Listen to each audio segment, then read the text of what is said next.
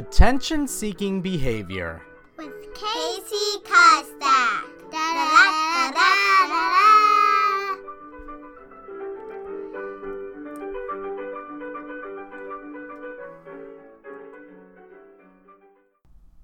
All right. Thanks, Nathan, for coming. We're going. This is going. It. This is it. We just go right on in. We're hot. We're hot. Right. Sioux Falls, Country Inn, just got to experience your first St. Patrick's Day parade here. Yeah. We thought it was a good idea to give fucking drunks a parade. I mean, Jesus goddamn Christ. The town is divided by a river with very few crossing points. So in all Einstein behavior, the city said, hey, I got an idea. You already have enough problem getting from one side of the city to the other, so let's just block that off even more with a fucking parade. And the funny thing too about this parade is it's literally on two streets. So it goes south on Main, and then it comes up on Phillips. So it comes north on Phillips. So it goes all the way down and then curves around and it comes right back up. And it's not like a normal parade. These parades literally last about half an hour. Yeah, it's fast, but still, fucking leave a bridge open. I mean, if you have a river, leave at least one goddamn access point for people trying to get back to their hotel that have no clue what's going on. Yeah, that's Sioux Falls.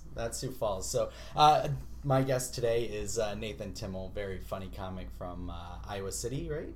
That's where I live. That's where you live now. But out of Los Angeles, all that. We'll get to that in a little bit. But you're the first person I've ever actually had to like introduce, because we usually just jump right on into it. Just to kind of have our fun little conversation. It's not too often that I travel with this stuff, but one of the first things I want to talk to you about is the Avengers and Endgame, because you saw Infinity War like 90 times this summer. I think 6, but either way. And I'm going to. I already made plans. I don't, because the tickets haven't gone on sale yet. But what I did with Infinity War was I got tickets to 9 a.m. that I was going to go with my wife, and I figured, all right, I'm good. But at the last minute on Thursday night, I went, fuck, I got to see it tonight. So I went to an 11 p.m. showing, and 11, 12, 1, got home about 2, 2:30, went to bed at 3, and then got up and saw it like first thing Friday morning, and it was the best decision I've ever made in my life. I mean, really? Some people talk about having kids and getting married and seeing the Avengers back to back, best decision I ever made in my life, and I'm going to do that with Endgame. I'm going to see it Thursday night and Friday morning, and then I don't know about Saturday night, but I did that too because my fake dad came to visit, my mom and fake dad. And after spending all day Saturday doing nothing, with thumbs up butt, I said, do you want to go see Avengers? And he's like, yeah, let's get the fuck out of the house. So I ended up seeing it on Saturday, so I saw it 3 days in a row, and I really wanted to go see it on Sunday just to, complete that like every day of the weekend, but then I didn't. But then I ended up seeing it like 3 more times. The last time I'd seen a film 6 times was The Dark Knight. That was the last time where... Oh, really? I had to keep seeing it. That's awesome, because I'm almost doing the same thing that you are. My brother-in-law, his girlfriend, and my wife are gonna go on Thursday night as soon as tickets go on sale. I'm getting those things, getting the best fucking seats. You got to reserve seats now at a movie theater. Which is, most movie theaters. The one I go to does not have that. So okay. I play the game of I go to the 11 p.m. or midnight on Thursday because it burns off a little of the 7 p.m. diehards, and it makes it just a little more tolerable. I'm gonna be the 7 p.m. diehard. Yeah. Well, if you've got a reserved seat, I would do that. But since there are 2 theaters. There's Cedar Rapids to the north, and Coralville doesn't have it. Cedar Rapids has reserved seats, so I'm gonna go reserved seats on Friday, but on Thursday probably not. Awesome. And then on Friday, so we're gonna go see that 7 p.m. show, and then Friday, I've already told the kids. I said as soon as school's over, as soon as I pick you up, we're going right to the theater, and we're gonna go see Endgame. And they're like, but you saw it the night before. I went, yeah, that's okay. We're going to go see Endgame. we're going to do it back to back. Because last year, I was going to take Infinity War Day off. And I all of a sudden, my schedule just kept getting packed. So I'm like, oh, fuck, I can't take it off. Right. And raced to the theater at 5:30 because I'm like, this place is going to be fucking packed. We were one of 6 people in the theater at the 5:30 showing. And then as soon as we walked out, there was just mass hysteria in the lobby. It was like, oh, this is where they all are. We made it out good. We had a good showing. So we're going to kind of do the same thing. But my wife's not going to see it a second time. I'm going to see it a second time. I think I'm going to see this one a ton because I'm a comic book nerd. I don't know about you. I know that you've seen those, and I was following you last year with it. And I was like, Jesus Christ, Emma, what are you doing? How many times is this now? Did you grow up with comic books or follow them? Or before I answer that, I do want to say one thing is that my daughter was homesick with the flu all last week. Yeah. And since I'm daddy daycare, I was home with her. Uh-huh. And I think it was on Wednesday. She's 6 years old. Oh, the trailer. Yeah. Well, it wasn't that so much as we were just home, and she said, I want to watch Avengers because it's on Netflix, and she knows that. And she's seen it before. She likes the first one best because Loki, she knows he's the bad. Yeah. Either way, so... Is he, though? The long and the short of it is, we're watching it, and she said, are we going to see the sequel in the theater? And I said, do you want to see the sequel in the theater? And she said, yes. I'm like, all right. And so I texted my wife and said...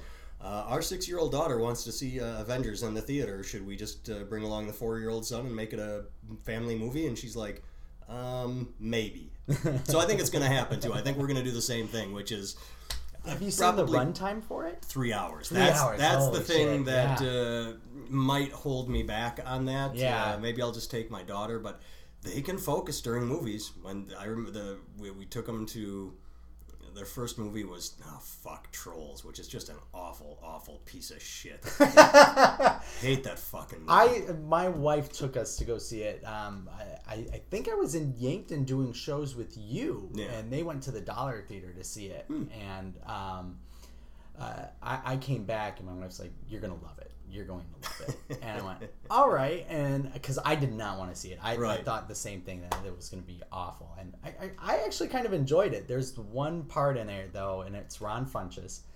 And he's like, I think I had a sarcasm once. And I went, fuck, that's it. I'm like, that's the line. That does it for me. I laughed so hard during that part. I like kids' movies. I not that one. That one, but I sacrificed for it. We saw it on a re-release when... Oh, okay. Marcus Theaters does a $5 family night or something like that, so I took them. Getting all the way back to your question, a comic book nerd, back in the day I was. Okay. I collected the X-Men from probably 78 to 88 or 89. Okay. And then by then they had started branching out too much with Uncanny, Ultimate, and things of that. And I'm like, for a little while I tried to keep up, like, oh, new title, I got to get this. And then I realized, you know what, fuck these people and their marketing. And by then they changed writers and artists to I have all of the And that was the resurgence of the comic books. Right. Comic books at that time. I have all of the classic Claremont, John Byrne. Really? Everything.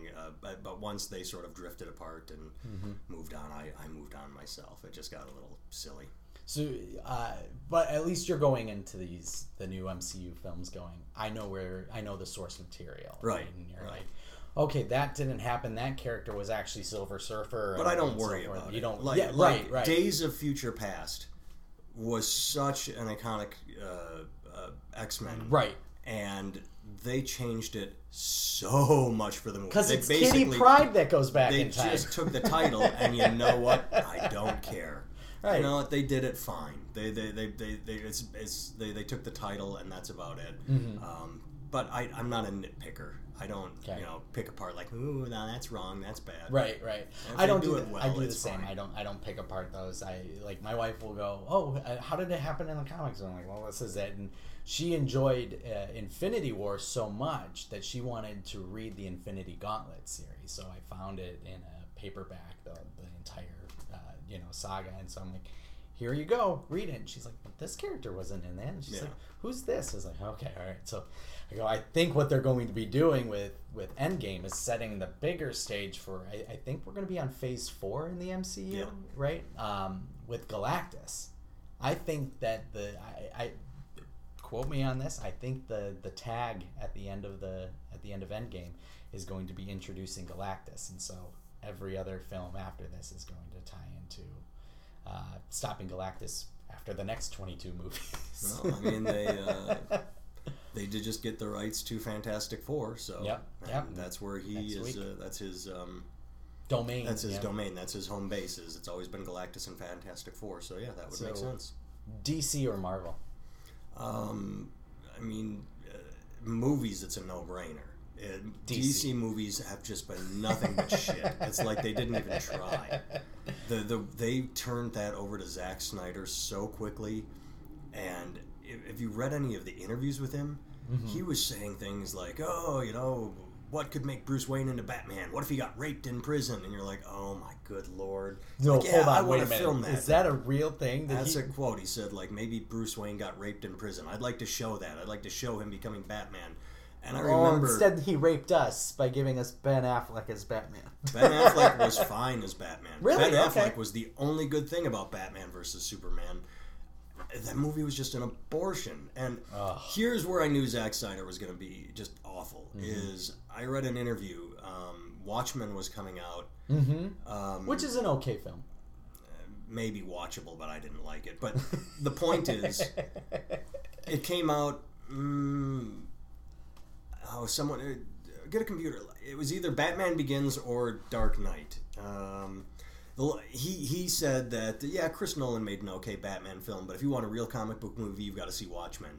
And when I read that, I'm like, wow, that's really borderline confident / cocky. Right. And then it comes out, and you're like, no, you can't stack your movie up against Chris Nolan's Batman and say that you came out on top. You can't poo-poo his film and say, yeah, he did fine, but wait till you see what I've got in store. You better have the best goddamn movie in your back pocket, and he just didn't. And then the places he took Superman, and it just awful filmmaker. Yeah, I all of this is coming back because this is, I think, one of the very first conversations that you and I have ever had when we go all the way back to introducing rookies and having you there and headlining there. Have you seen Captain Marvel yet? Yeah, I saw that on this past Tuesday. Okay. It was nice. I did have an advance ticket for that. I bought it because it's $5 Tuesday. Yep. And I was not excited enough to go see it over the weekend. The trailer made it look like a female Green Lantern. It did. The first one didn't it? It did not excite me at all. I said, I trust Marvel, but I just can't get into this. So I bought a ticket for $5 Tuesday, and then my daughter was sick, and I told my wife, I'm like, can you come home? I mean, it's just $5, but I'm like, I've been trapped with this Friday, Saturday, Sunday, Monday. And I need to get out! Yes. And so she came home, and I went to see it, and several of my friends complained about it and said this is the worst thing. Couple of them said, it's like Ant-Man. It's watchable, but it doesn't really move the needle at all. Okay. And so I went in with low expectations and not liking the trailer, and I absolutely enjoyed the shit out of it. I really enjoyed it. I could pick it apart if I wanted to. The things I did not enjoy were the fact that at the end, she seems way too powerful. I mean, there was no sense of there was no there was no sense of urgency. Right, she just smashes through the spaceship, and it's like, okay, she's just too powerful. Yeah. So that's questionable. But as a whole, I really enjoyed the film. But the stakes weren't there. Right. That's what I was looking for. Yeah. The thing that I absolutely hated about the film was Nick Fury's eye with the cat. And spoiler alert, it's just the way they tried to shoehorn that in. Like, it's a cat scratch. And he treated it so casually. How's your eye? Oh, it's fine. No. You'd be at the fucking hospital. I don't care how much of a badass you are. If you get your eye clawed at, you'd be like, there's something wrong here. I can't see. And so that was stupid. But overall, I really enjoyed the film. I really enjoyed Brie. I'm looking forward to... So you enjoyed Brie's performance? Yes, and I was skeptical going in. I had only seen her in one thing, and that was... Scott Pilgrim. No, I've never seen that. Oh, you've got to see Scott Pilgrim. That's good. The fucking... In my head, I'm saying Donkey Kong, but that's not right. King Kong. Oh, King Kong, Skull Island. Yeah. And that was just bad start to finish. You know what? I went into that one with low expectations. I was like, that was just a dumb, fun movie. Yeah, but I went into it with zero expectations, and I walked out saying, that didn't even meet zero for me. And so... The thing with Brie is that was the only thing I'd seen her in, because I didn't realize she played Abed's girlfriend in Community. Otherwise, I would have. Wait, did she? I guess she did. Get Someone the hell pointed it outta out here. to me, so I'm like, okay, she deserves massive props for that because Community was one of the best shows ever. Yes. Um, Fuck. I So- guess I so- don't even remember that. in Kong Skull Island, I'm watching her going, well, she's a block of wood. She can't act. She's horrible. That's how I felt in Captain Marvel. But see, the thing with Kong is I'm like, not only is she bad, Tom Hiddleston, John Goodman, and Sam Jackson are bad. If you make a movie where John Goodman is bad, that says something about your skills as a director. You are a bad director. So I went, okay, I'm not going to judge Brie on this performance because it was bad, but the movie was bad, and John Goodman was bad, and you can't say that, well, she's a bad and I really enjoyed the shit out of her in Captain Marvel. That's so I'm awesome. like, all right, forgiven for Kong Skull Island. That's all on the director. And you know that's my argument is that I thought it started off slow for me. And I think Captain Marvel or Kong? Captain Marvel. Oh, Kong Island. Kong Island started slow, and then but like I said, I walked out of Kong. We got it like on HBO or something, and the kids wanted to watch it. I was like, whatever. I went, well, that was just dumb fun. I'm like, it was just a monster movie. Like, it was. I haven't seen Rampage yet, but I would expect Neither have I. Rampage. It's on HBO yeah, now. I would expect Rampage to be just as dumb as Kong Skull Island. But hopefully The Rock, who is the most charming motherfucker on the planet, will make Rampage watchable. Because Right, he is yeah. just... You look at him like, God damn it, you are charismatic. He made Jumanji good. Didn't see it yet. Yeah. Oh, so that low expectations. Yeah, I mean, same because here. I think us as comics, we do look up to Robin Williams. Rest in Yeah, peace. absolutely. I look back and I go, Jim Carrey and Robin Williams were the two that I went, that's me. That's who I want to be. And I try to give that same amount of energy, on stage or just even as my personality. That the kids really wanted to see whatever the new Jumanji, whatever the tag is for it, and then we saw it, and we all kind of sat there afterwards and went, okay, that wasn't a bad sequel. That was actually really good. Is that on any pay service yet? It's on HBO. I'm sure. Yeah, I'm sure you can get it anywhere. It's not on Netflix or anything. I'll have to watch like it because I had nothing against that. I'm like, It's not bad. Nothing made me want to go see it in the theater. It's one of those ones where I said, I'll wait till HBO. Yeah, that was the same thing. That's how I look at those films. Not like, why are they doing this? I enjoyed Jack Black in that movie. And Jack Black is a guy that if I see there's a Jack Black movie, I'm like, I don't know. Am I going to get like yelly, screamy Jack Black? Or am I going to get subdued, Envy or Be Kind, Rewind Jack Black? Right. And High Fidelity Jack Black. High Fidelity Jack Black. And I kind of got a little bit of both. But he was enjoyable as his character. So, Good. I mean, he Did you see Gulliver's Travels? that was bad. I mean, it's one of those movies where you watch it and you think, how did no studio executive watch the dailies and pull the plug and say, before we get 20 million into this, let's just end it right here? Right. There was no point to that. People were high on Jason Segel and all of that fun stuff at that time, too. So. There's a scene in that movie, in Gulliver's Travels. I can't remember what it was, but I remember thinking, as I'm watching it, going, they couldn't think of anything to do here. So the director literally went, hey, Jack, do that thing you do.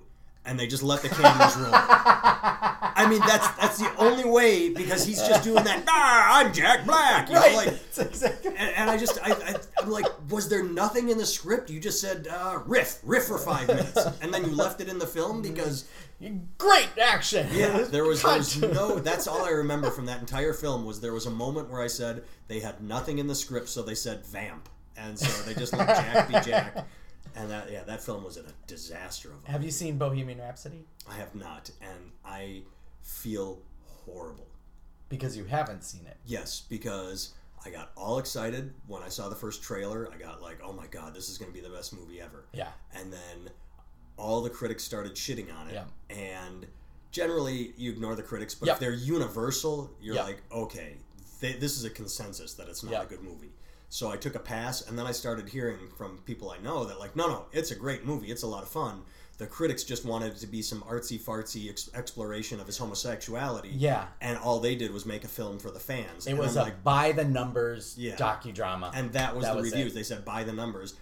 And fuck it. If it's enjoyable, then I'll like it because I don't need an artsy-fartsy Music's sort of fantastic. Like, Rami Malek deserved the Oscar for portraying Freddie Mercury, is what I'll say. Some of the writing was really, really bad. Like, there's I did see a thing online. Did it win or did it get nominated for best? It got nominated for Best Picture. For best editing. Sound editing. I know that because someone they said it was either nominated for best editing or it won, but they showed a clip. They said really best editing, and they showed a clip of the movie. And the editing is fucking so awful, it's distracting. And I'm like, wow, if the whole film is like this, then I would have a problem watching it. I think it was best sound editing and best sound mixing at one. And I was like, I go, how hard is it to push play? You know, like that's kind of how I felt. Like, I don't think it deserved that. I don't think it deserved a best picture nom. It's really, honestly, a fun... Okay, like I said, by the numbers, you know, you're like, okay, they take a lot of liberties with the story, you know, but Brian May and Roger Taylor both... Well, they were on set, they took liberties, you're kind of getting the okay to like, this is fine. Yep, and a lot of the writing is just kind of like really hokey and cheesy. Like, there's a part in... I'm not spoiling anything because we all know how Queen, you know, what happened to Queen. There's a part where Freddie comes in and they just fire their manager.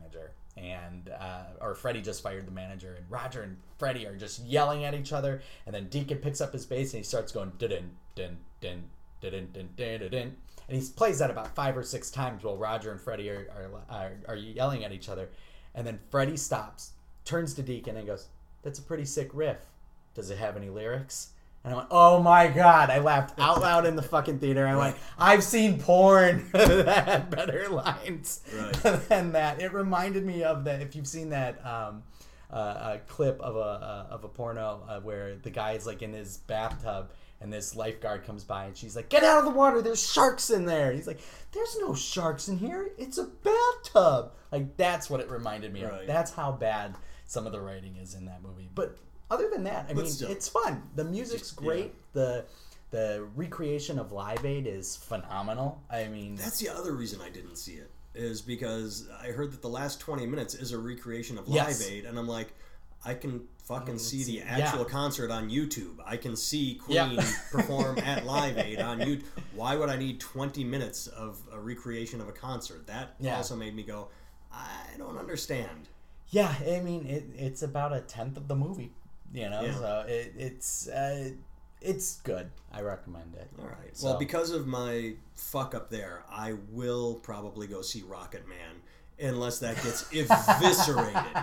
Unless they say this is the worst movie ever, I will atone for my my Bohemian Rhapsody sin by going to see Rocket Man. When we saw Captain Marvel and the Rocket Man preview came by, my wife looked at me and she goes, "What is this, like the year of the music documentary? What's next, Kanye West?" I went, well, actually, there's no Kanye West movie. Dear God, there's no Kanye West movie. Kanye West in film or television peaked with Gay Fish, so... Oh, yes, the South Park episode. What I am nervously looking forward to, and I'm getting tense in the chest. I'm so nervous. The Dirt is the best book ever written. Okay. It is. I was an English major in college, and this book is better than Shakespeare, beats the fuck out of the Bible. Whatever popular book is out there, The Dirt is better than that book. The Dirt is hands down the best book ever written. Mm-hmm. And when I heard Netflix got the rights to it, I'm like, good, Netflix can do it right, because the one thing you don't want to do is turn this into a 2-hour movie, because it had been... Since, 2002 they've been trying to turn this into a movie? I don't know. This is the first time hearing about it. It's been around forever, and so, 2002, 3, something 4, I don't know, until now, trying to turn it into a movie. And I'm like, okay, rumor is Netflix is going to turn it into a 3 or 6 part miniseries. Oh, awesome. That's what this needs. And now it's coming out as a 2-hour movie. And I'm like, God damn it, you can't turn this book into 2 hours. So I really want it to be good, but I'm also just so nervous that Why would you're Netflix, you have all the money in the world, make it a 3 hour, 1 hour is each, like 6 hours. I'm very nervous. It's so good. What do you mean this is the first you're hearing about? I've never heard of The Dirt. I know. Oh, Jesus goddamn Christ. I know. Okay, so, all right, look, I look up to you. Don't look up to me. Because It's the you've Motley taught me a Crue lot. book. Oh, okay, yes, I have, I've seen the preview for that, and I went, See, again, and I saw the preview, and I'm crossed fingers hopeful, but I'm worried that I'm going to be let down but it is the best book. Doesn't it come out ever? Like in May or something? No, it's out this month at some point. Maybe next the fuck week. out. Yeah, maybe Oh. next week. So here's just for anybody that listens to this and for you. Just 6 people. Um, and 5 of them are my family. The Dirt is the story of Motley Crue, Okay. written through a ghostwriter who interviewed all of them, and they do rotating chapters. Mm-hmm. And so you're hearing a chapter from Vince's perspective, then Tommy, then Nikki, and it rotates, and Mick, and they keep going round and round. And what you realize as you're reading very explicitly is that they read each other's chapters as they're writing the book. And this was written at a point where Motley Crue was broken up and they weren't talking to one another. And that's how it finishes. The book ends with Motley Crue is still for all intents and purposes, broken up. Right. So at one point, you have a Vince chapter who said, yeah, back then in the early days, I wasn't getting along with Tommy. I didn't want to hang out with him because, well, I was fucking his wife on the side, and I felt kind of guilty about that. Because apparently he was married to a stripper before he married Heather Locklear and then Pam Anderson. So there was this stripper named Honey. And so Vince is like, yeah, I was fucking Honey on the side, and I felt guilty. Then you get to Nikki, and Nikki says, okay, well, full disclosure, I was fucking Tommy's girlfriend, or his wife on the side, and I felt kind of guilty, so I felt like I couldn't talk to her. Then you get to Tommy's chapter, and Tommy said, well, I just read that Vince and Nikki were fucking my wife. I mean, and the whole thing is like that. It is the most brutally honest, beautiful book you will ever read. I cannot recommend it enough. Okay. I don't know how they're going to capture it in film in 2 hours. It is just fantastic. Now that you mentioned all of that, one, I'll read that book. You should. It So sounds absolutely amazing. And 2, none of the previews that I've seen for it showcase anything like that. I think it's going to be another by the numbers. Yeah. This is how Motley Crue came to be Motley Crue. So, And that's what worries me is because it's so much more. because the way you're describing it, you could turn that into a really good fucking movie by having each chapter, 1, boom, and it's all Nikki's side and whatnot. And chapter 2, you have a 3-4 arc in the film, which would be really interesting. And let's see if they do it, but my hopes are I'm going to go right to you after it's released to get to before even watching it. So, you recently went to Disney World. I with did. The kids. Was that your first time? or- First time, probably not last. It was fine. It's one of those things where I guess it gets built up like, I'm going to Disney World and the kids are going to love it and everything's great. It was fine. I didn't hate it. I didn't have any, oh my God, the lines are so long and this sucks and this is bad. It's Disney World. What do you expect? It's a theme right? park. It's like any other theme park in the world. It's a little bigger, but it's not really. Because we did 2 days. We did one at World and one at Hollywood Studios.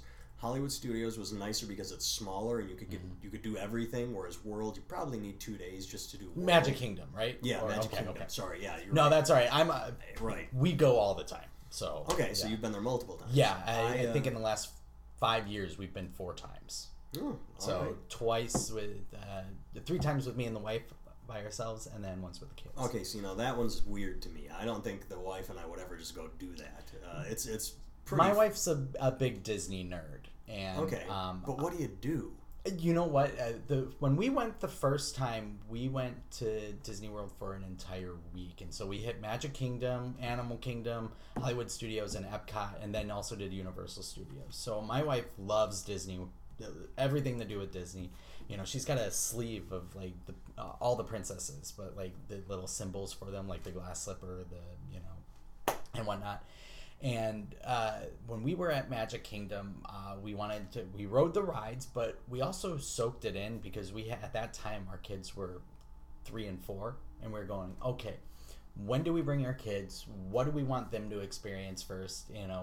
When are they going to appreciate the magic here? And so we said, all right, it's got to be a character meet and greet. Like the first time that we're here, we have to see as many characters as possible because they love these characters. And, my oldest is infatuated with Peter Pan, like to the point where we call Peter Pan her boyfriend.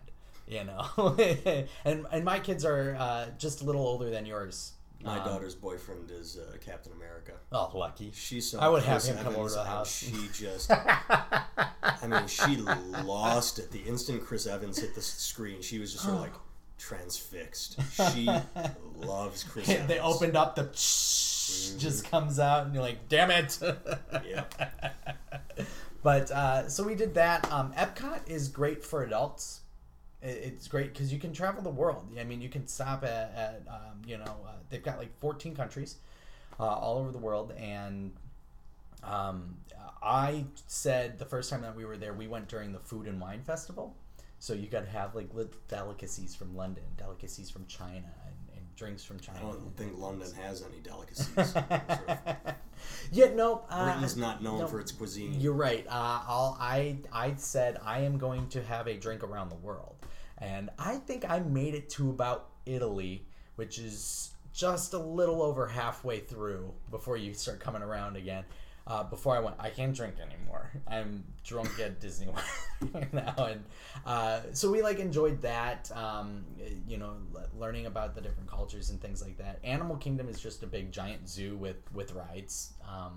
But that would be fine. I think we should do that next time. Animal Kingdom is really cool because I felt like you can get a lot closer to the animals than, if you just went to your zoo in your hometown and whatnot, or the big zoo in your state. But go as adults. I mean, go for 2 or 3 days, skeptical. and that's fine. That's fine. I always recommend. I can't see doing it without kids. Like when my wife and I went on vacation last year, we went to Sandusky, Ohio. Mm-hmm. We went to Robert Sandusky, whatever that Cedar Point. Yeah. I mean, just the roller coasters. It's like no kids, all adult roller coasters. We could skip all the little rides. I mean, because that was fun for us. Like just going on roller coaster after roller coaster after roller coaster. That to me was our adult. Did you guys do Universal at all? Universal too? Because we did that, and 5 years ago, we went to Harry Potter World, and I suffer from anxiety. I hate close spaces. If there's a lot of people, I will start to have a panic attack, being if something goes down, we're not getting out.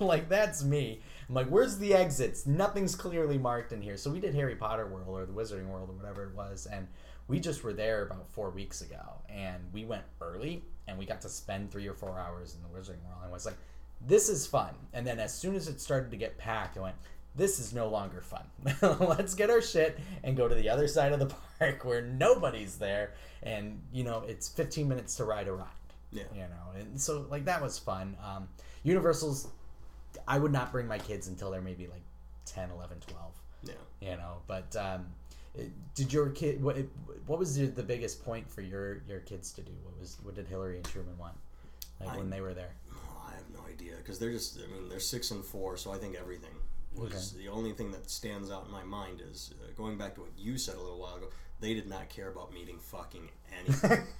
We would walk by the meet and greets, and the lines were all just 30 minutes, and we got one that was 20 minutes, and you could see Goofy right there. And then they started wandering off. They're like, I'm bored, let's go. I'm like, you don't want to meet Goofy? They're like, nope. I'm like, all right, So the only person that we met, and that was just Truman, is we just happened to be meeting my mom and fake dad at Hollywood Studios, and Donald Duck was just doing an impromptu up front, just hop in a 5-minute line, and before it got too busy, Truman, just his jaw dropped. He's like, that's Donald Duck. And so I have a couple pictures of him, and he's just looking sheepish, like I'm holding Donald Duck's hand, or wing, or whatever, So he got to meet Donald Duck, and he was really excited by that, but no one else just they did not care. You want to go to see? I kind of wanted to go in and see Monsters Inc.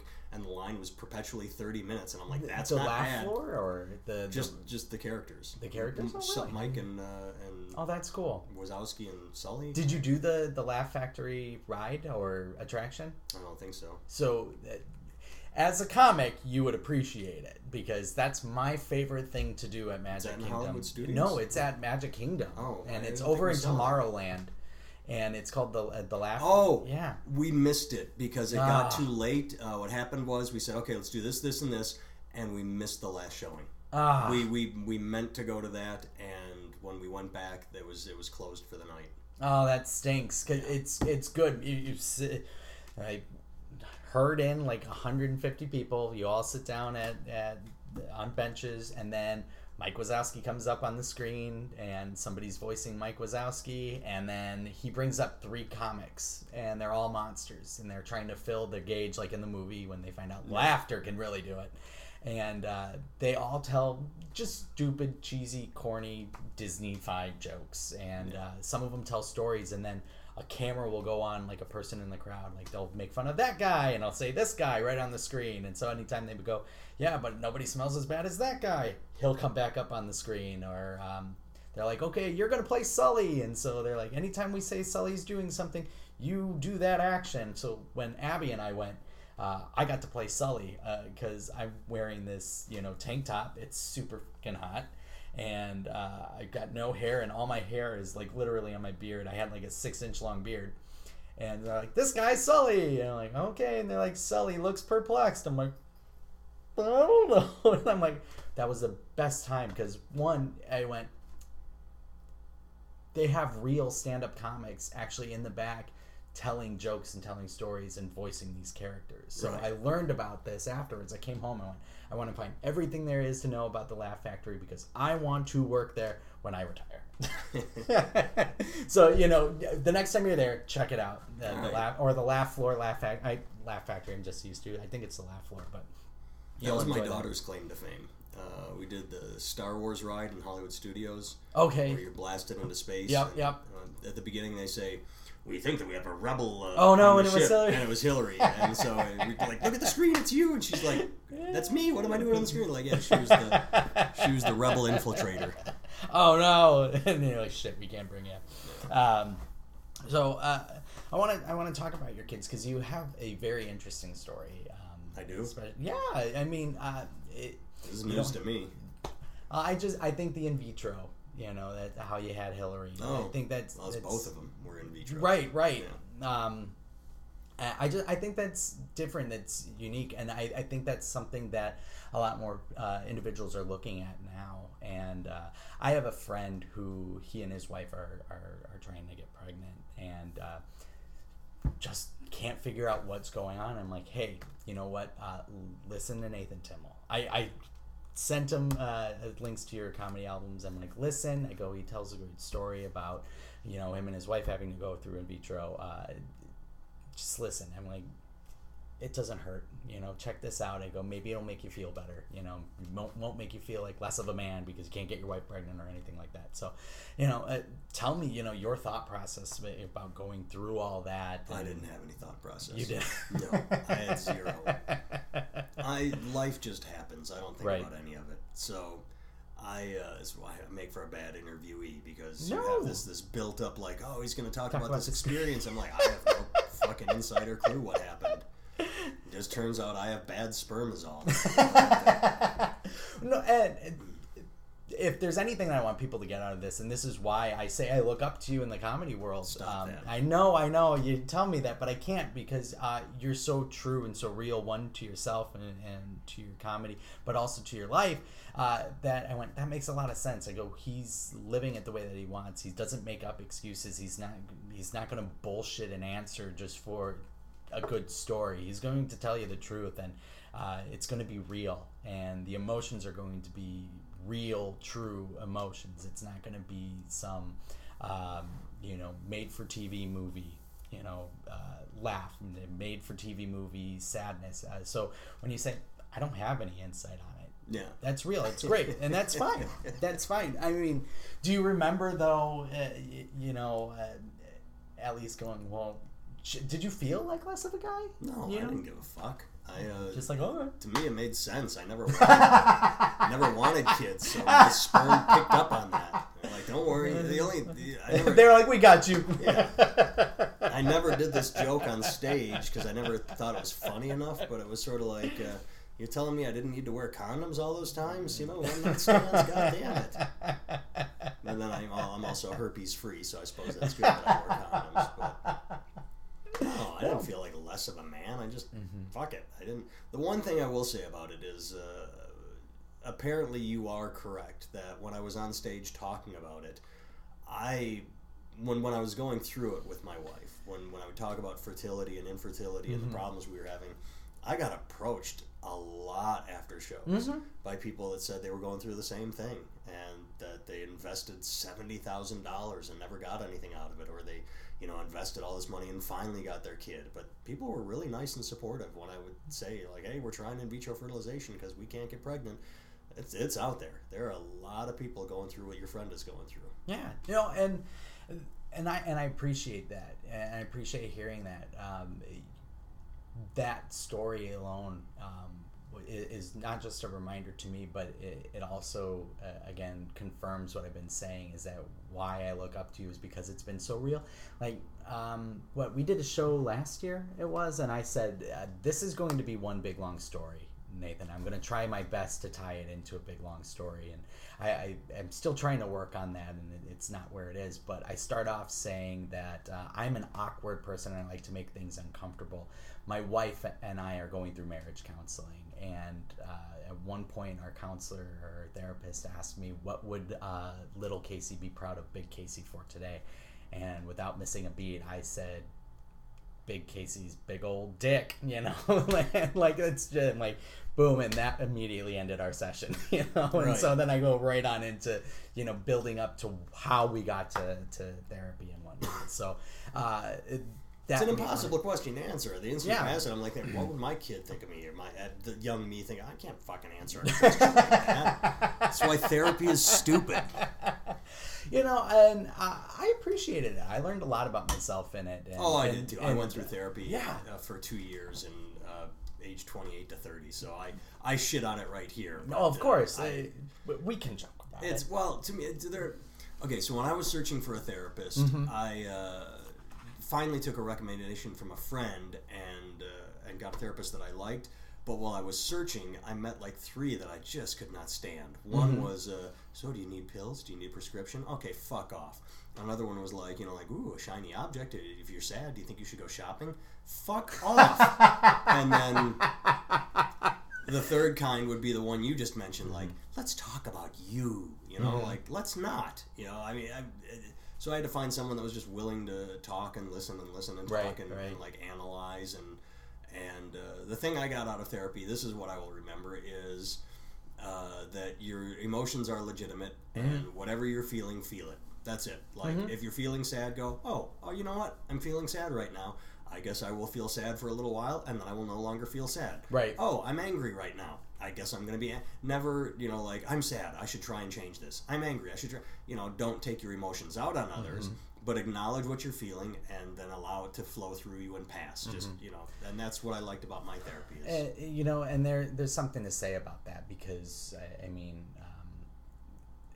we as comedians follow comedy, follow that comedy world, and we just lost a great comic in Stephen Brody Stevens, and you just say, hey, we should feel that, and sometimes when we feel those things, and we want to fix it. I think I know me as a man, it's like I'm a fixer. I'm like, if there's a problem, I need to fix it, and I got to do whatever. But therapy also taught me how to you have to let it go sometimes. You're not going to be able to fix everything. You have to let it go. But, share those. If you're upset, share those with your wife. Don't just bottle it in. Yeah. If you're sad, share that with your wife. And so, that was a lot of the things that I learned on it. And so for other comics who may be feeling depressed or go through these types of emotions, is there anything that you would say to that kind of thing? No. No, I'm not qualified. There's no way I could say anything. No, but I will that's say all right. that Brody was a special circumstance because... that came out of nowhere. No, it didn't. Really? No, because at the time I met him, he was just... He's a great person. I knew him a little bit. I would never say that we were friends. He didn't know who I was. But I knew him a little bit when I lived there. But this was 2001 to 2007 when I moved to Iowa. So I was there 6 years. And 2002, I don't know. The long and the short of it is, he was an underground hero back then. Back then, say 2007. Forget the other years I just mentioned. But say in 2007, he was already Brody Stevens to many comics. I mean, I adored him. Like again, I would say he would have no clue who I was, but like oh, it's that Timmel guy, you know. But he wouldn't. The long and the short of it is, imagine being at that level. Yeah. This underground hero. It's 2019. You've been doing this for over a decade, where everybody you know loves you, and you just can't break through. And you watch other people break through that got in line after you and skipped to the front. I mean, to me, it was not a surprise. It took a toll. It wasn't as surprising as Richard Jeni. Richard Jeni was like, oh my God, The Mask, I'm with Jim Carrey. And then Jim Carrey becomes the next big thing. I mean, it's never enough. That's the one thing, maybe, if you want advice, is accept your lot in life. I have to. I remember when I lived in LA, the thing that used to, it got under my skin. It hurt and made me angry.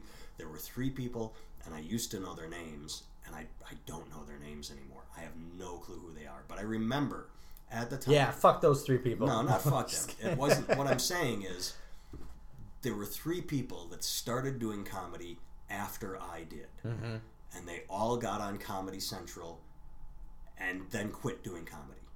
I mean, like, they started doing comedy. They had 5 or 6 good minutes. They got premium blend, yes. So they got their 6-minute slot, and then they thought they were going to be stars, and the world was going to be opened up to them, but they were just a cog in a machine, just like, all right, there's your slot, moving on, get out of the way. And they couldn't handle that. They achieved everything they wanted too quickly, and were ready for more, but they had nothing to, and they all quit. One became a teacher. I don't remember. Again, I used to know their name, and I'm still plugging away. I'm still a fucking nobody. I'm still a nobody. I know why Brody Stevens killed himself. I can't say that with certainty, but it's like, 'cause I've been there. I've been staring out into the abyss of my life going, you know, if I didn't have my wife and kids, I don't know that I'd be here. Right. They're my tether. They're my grounding. I don't know what Brody had or didn't have. Right. I just know that it must have been. I'm putting myself in his shoes, and that's improper, and I shouldn't do it. But to be at that level where everybody loves you, and yet the powers that be don't pluck you and say, hey, here you go. Right.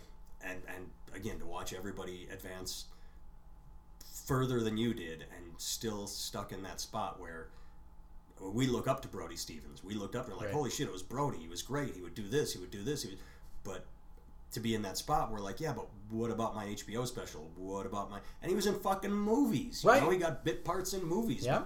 Maybe he wanted... I don't know. Maybe he wanted to be a leading man. Maybe he didn't. Maybe he had his own aspirations of making a swingers type film like Jon Favreau did that would break Brody. I don't know. So when I say I know what killed him, I'm speaking out of my ass. But I have an idea of what it's like to be trapped in that loop of, I know I'm good. Everybody tells me I'm good. What the fuck is wrong with the producers and directors and everybody? That it's just fucking tragic and sad. Yeah. Although I will say this, that I guess the quote was he had just gone off his anxiety or depression meds because he thought they stifled his creative side, and that's pretty sad right there, is to think that he went off his meds and then a couple days later just overwhelmed.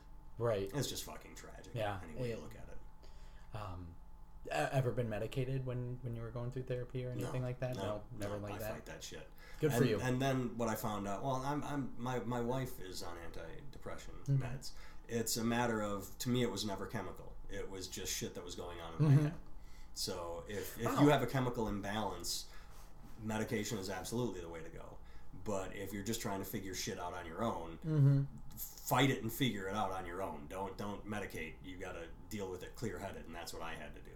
Really? Okay. Wow. A whole fucking...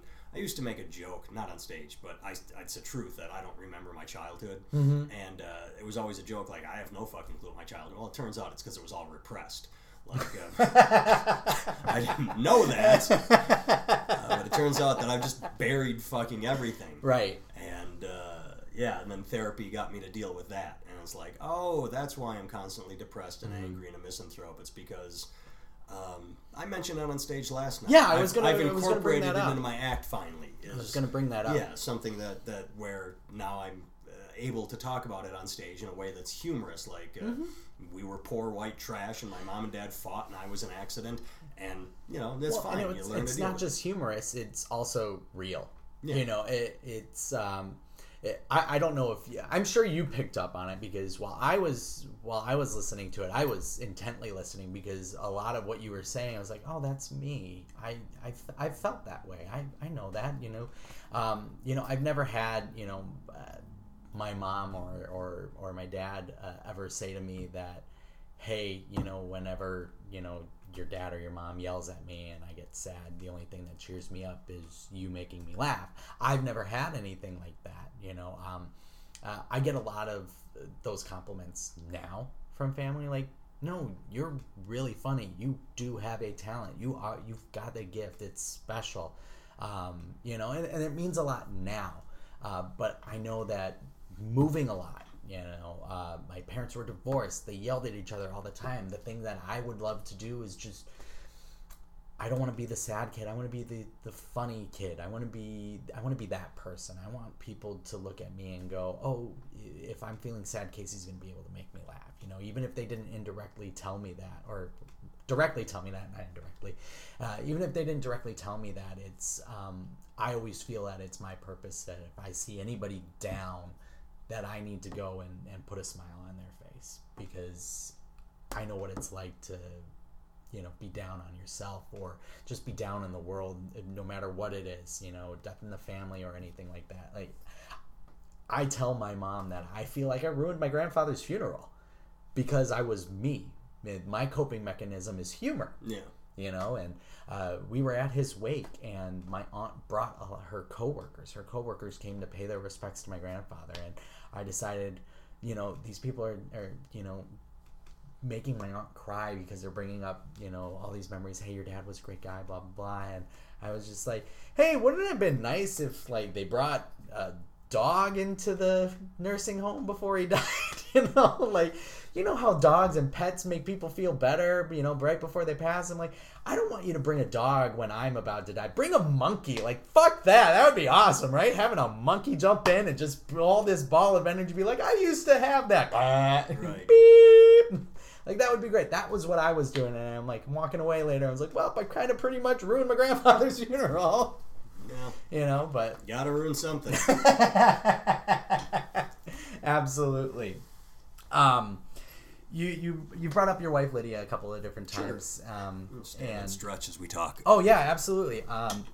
You had written a post a couple years ago about your wife being the breadwinner and being on a TV show. Yeah. Yeah. Can you tell us a little bit about that? Because that's an interesting thing. Almost being on television. Almost being on television. Right. That's right. I forgot. Well, I just written this. One of my buddies asked. I don't remember the full story because it happened to me. If it happened to me, it goes away. Like, when I talk about I got it. My memory being repressed, and now it's just habitual. Like when I repressed my childhood because it was bad. Like, okay, I can't think about that, and now it's just commonplace where.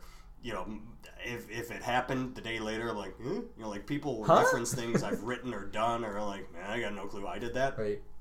And so what happened was someone asked me, he said, like, I take it your wife makes more than you do. And I'm like, well, that's not a question. And he's like, okay, does your wife make more than you? That's a statement. Like, yes, that is a question, and she does. Yes, my wife is the primary breadwinner. Between us, we do okay. Right. Not this weekend. We won't be doing okay unless people fucking come out to the show, because this is a door deal. Anyway, so I wrote a blog post, and it ended up on the Huffington Post, I think, or somewhere. Right. And so this talk show, T.D. Jakes, who's like a snake oil salesman, I guess. Okay. He's very popular. He's a minister. Like, Tyler Perry loves him. He's this big... See the guy out in Charlotte or something who just bought his wife, like, that $360,000 Lambo? Not him, but it's pretty much him. It's the same. It's not him, but it's the They're same all kind of the guy. same. Right. It's a Jerry Falwell, like, Yeah. So I had never heard of him, but Okay. he's this big megachurch preacher, and they decided to give him his own talk show, and Of course they did. contacted us and said, hey, we want to fly you to Los Angeles to talk about female breadwinners. And I'm like, all right. And they asked a couple of questions like you did with my sperm. They said, do you feel like less of a man? Right. Do you feel emasculated? I'm like, no. And they're like, really? I'm like, I don't tie my income to who I am as a person. You know, Right. like it doesn't. And so it was funny because we went through all these pre-interviews on the phone. They just kept talking and calling and talking and calling. And we get flown to LA, and we get there, and we get put up in a nice hotel. We get taken to the show, and we sit down with the producers, and they talk us through, all right, there's our segments. We've got 3 women who are the primary breadwinners of this one wrote about blah, blah, blah.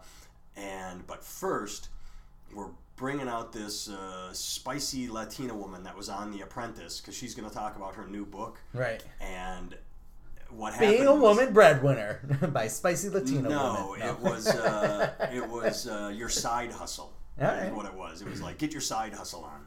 And so, And that's why we have too much of that Avon makeup shit. right.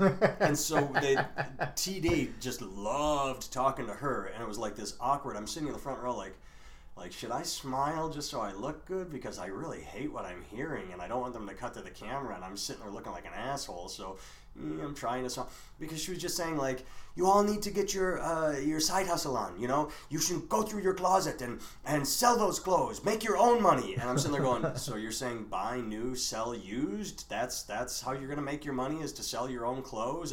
So basically starting an online garage sale is your side hustle?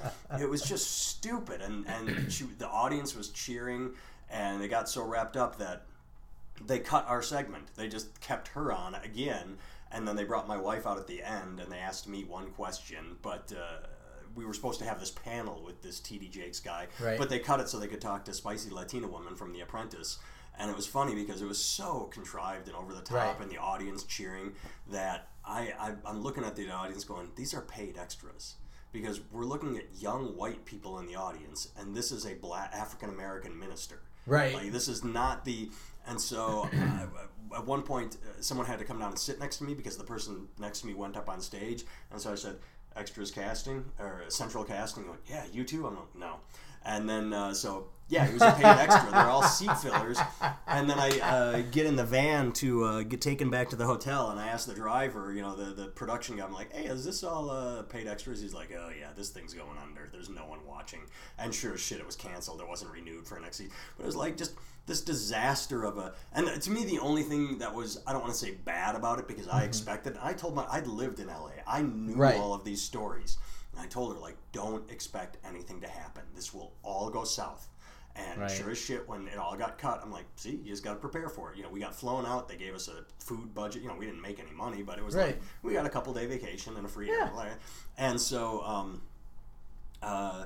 when it was all over... And they went, well, did you have fun? And I'm like, sure, why not? You paid to fly us out here to sit in an audience, you know? And they're like, good, yeah, things got away from us. Okay, so anyway, I'm like, yeah, things got away from you. All you had to do was, like, cut Spicy Latina Woman who's just spewing nonsense about side hustle. Right. But whatever, I don't care. I'm not going to get angry about it. It was just dumb. It was just silly that they wait. And that's why they went under. Like, no... The show was not compelling. No one was watching, and they didn't know how to budget. You're going to fly people across the country and put them up in a hotel just not to use them? How many times did you do that? Probably a lot. Yeah. And that is why there's atheism. No. Well, it's really interesting, and I love your take on it, because I'm going to keep going back to this because it's real, it's raw, and you know. How's it raw? It's well, just, who cares? That's not but raw. that's the thing, is apathy. that people don't think that way. I mean, we go out there, and if we were to walk around and say, hey sir, how would you feel about your wife making more money than you? What do you think the answer is going to be 90% of the time? I got a small penis and that hurts. Exactly. So, I mean, it's refreshing to have answers like that. It's refreshing to have answers and go, I know why he killed himself. Or, you know, not saying that you really do, but it's refreshing to have and say, I've been out there. I know this experience, you know. If I didn't have my wife and kids, maybe I'm not here right now. Yeah, I mean, it's a. So, I don't want to say a certainty, but I'm pretty Right. sure that if I was still in LA grinding away, and because I saw those guys, I saw the guys that had been there 15 years and hadn't hit, and a lot of them, you saw them, you're like, okay, there's a reason you didn't hit, but then you saw guys that just they're it has nothing to do with talent. LA has nothing to do with talent. It's about rubbing elbows. It's how can I put this without? I read Whitney Cummings' book, and it was fine. There was nothing wrong with it, but it really skipped over her career. It was about her emotions, I guess. I don't remember, but I just know she made a couple points like, so I started doing comedy, and then I was the first woman to tour the Middle East, and then I got a show, and then I was like, and she said, I like this, so I submitted, and my manager said, it's like, yeah, but how did you get a manager? I was there 6 years, and no manager gave a fuck about me. You know, it's all about relationships and rubbing elbows, and then someone says, hey, you should take this on as a client, and so it's I did it wrong. It's my fault. When I was in LA, I would go to the shows, I would do my time, and I'd go home. What you need to do is you need to hang out, and you need to be a part of a group, and you need to hang out at the Improv all night, you need to hang out at the Comedy Store all night, and just make friends, and just keep doing that. That's literally what it is, and I didn't do that. That's my fault. It's on me. Where was I going with this? I have no idea.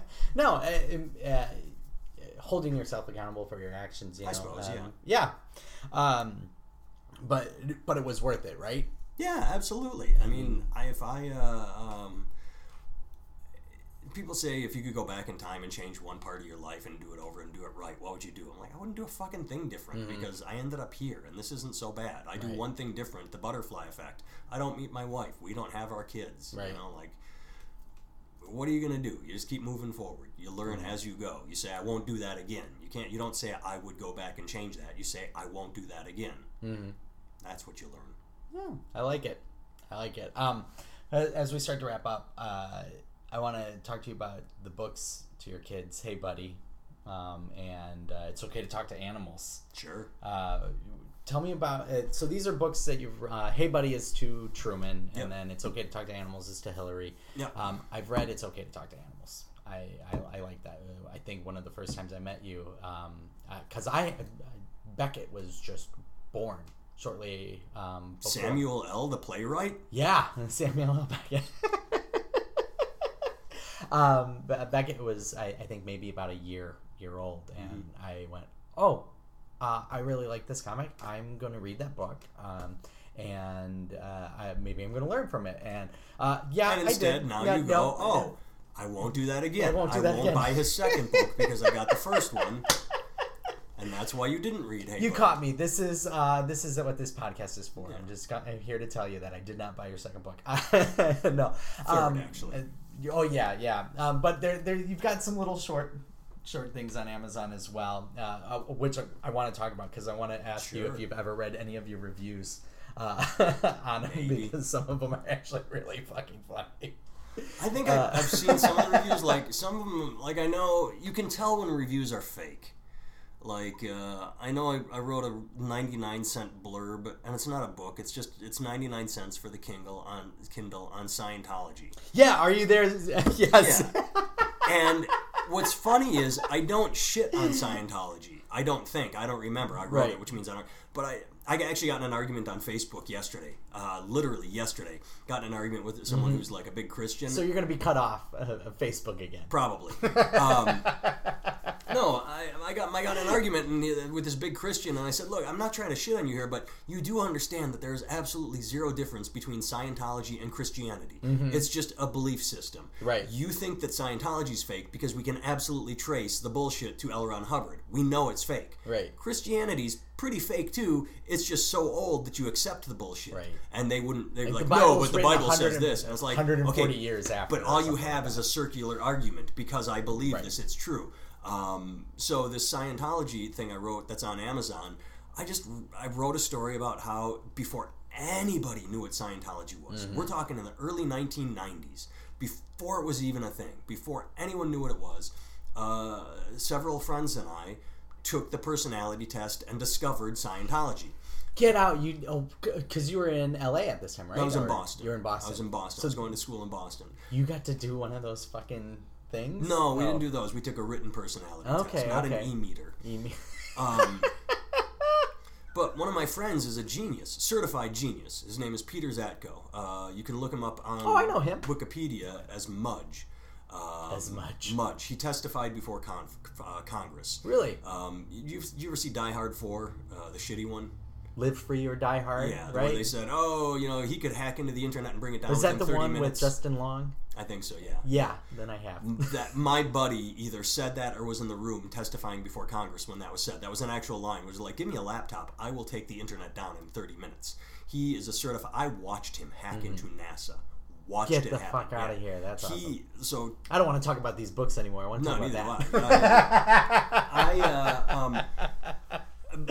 A friend of mine said, hey, have you been in touch with Pete? And I'm like, I'm not in 10 years. And he's like, Google him. And so I did. And suddenly these pictures come up of him sitting next to Susan Rice, him sitting next to Bill Clinton.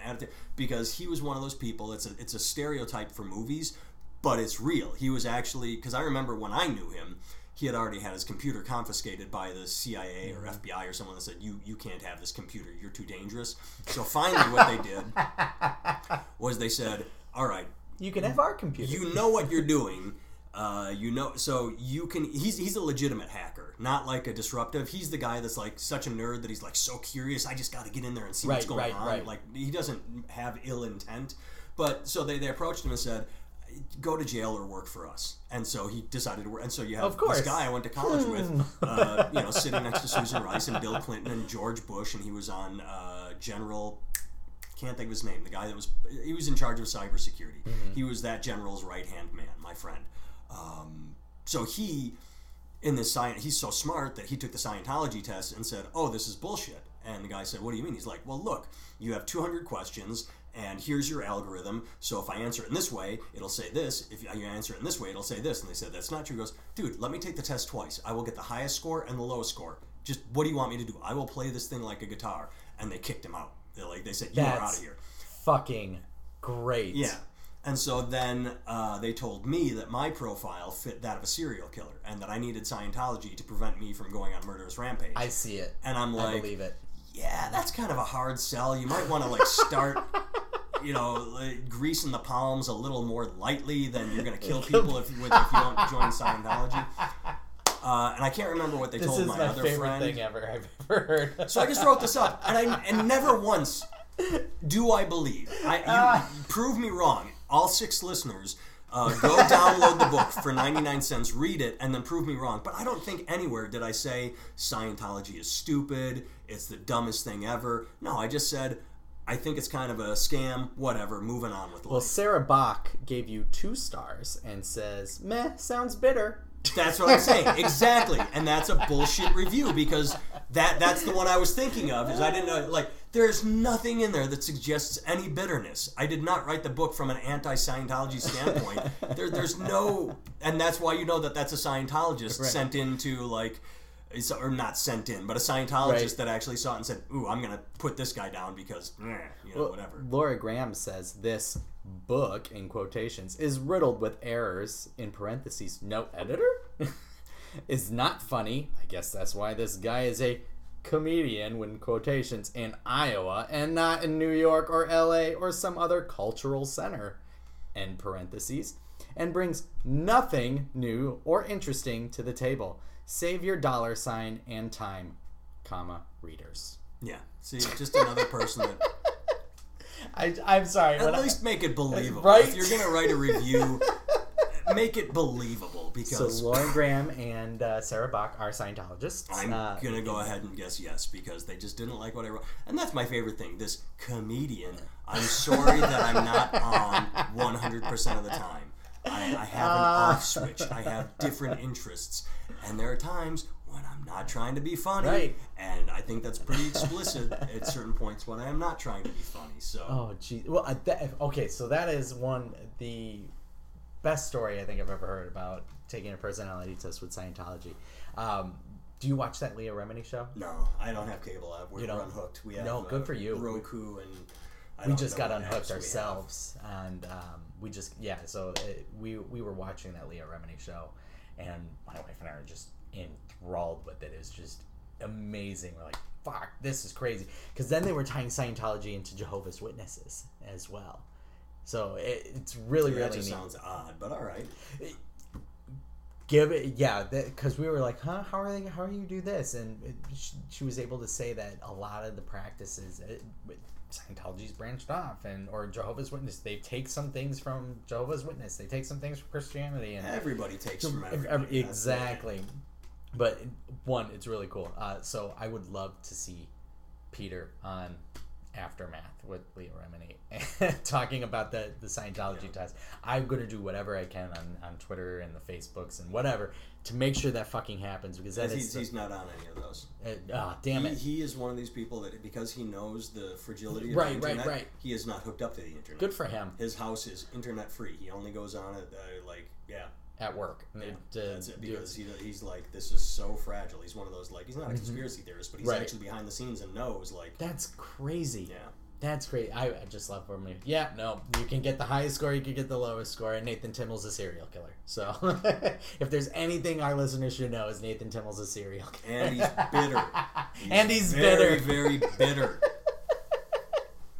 So, I want to end on a happy note too. So with the books to your kids, what made you want to write those letters and those stories to them? Oh, see, now you're looking for answers again. I am. You have none. I'm in hotel rooms all the time. That's what made me write them. And this is judgmental of me, so I'm not going to name names. But I've been a comedian a long time. And all of those I people know, that you were going to name, they're all listeners. Yeah. No, I've been a comedian a long time, and I know a lot of comics that, as to the point when I was writing those books, and still to this day, treat comedy like a vacation where, the show's over, let's get drunk. And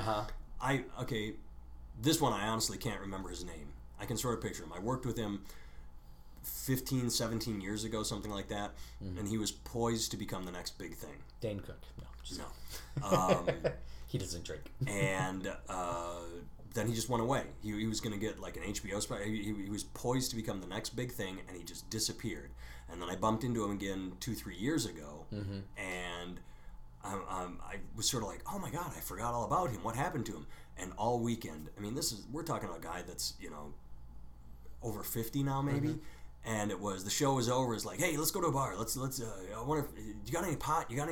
And then he would sleep until 3 p.m. So he'd get drunk all night, sleep till 3 p.m. It's like, wow, I'm away from home. I'm in the hotel. And it's like, yeah, but that's every weekend. Right. So what I did with my time, and I'm in this hotel room. How can I be productive? Well, I can't be productive from a hotel room, but I can write. So then I would just write. Well, I'm not smart, so I can't make shit up. I don't have fiction in me, so I wrote nonfiction. What am I writing about? Well, let's talk to my kids. I'm away from home. Let's write to my kids. Hey, here I'm in this town. This is what we did this week. So that's how that turned out. It was just an idea of being functional, where otherwise I'd just be sitting around a hotel room with a thumb up my ass or sleeping off a hangover. Right. Well, I think it's really cool and really sweet, because there's going to come a time where your kids are going to read those. Well, the daughter probably will. The son, he's a guy. Fuck that, Dad, gay. I'll wait until the movie comes out. Right. Yep. Good times. How are you feeling? Feeling good? Yeah. All right. Is there anything that you want to plug? Just my website. Everything is there. The books that we've talked about, me, video, anything I write. NathanTimmel.com. Okay, I'll put a link in that. One-stop shopping for all things me. All right, I like it. It's the Amazon for Nathan Timmel. Yeah. Awesome. Well, I like to end every podcast with our guest, so you, telling our listeners their famous last words. So what it can be funny, it can be anything you want, but they're your famous last words, because I'm going to murder you. All right. So my famous last words are the text I just got from my wife while we were talking. Okay. Quotes from Truman. When I don't wear powerful sunglasses, the bright sun rays hurt my eyes. I think that airplane up there is in North America. So they're on a walk with the dog, and he's very observant. He has sunglasses on because it's very bright outside. When I don't wear sunglasses, the bright sun hurts my eye. There you go. That's my closing words. I love it. Thanks, Nate.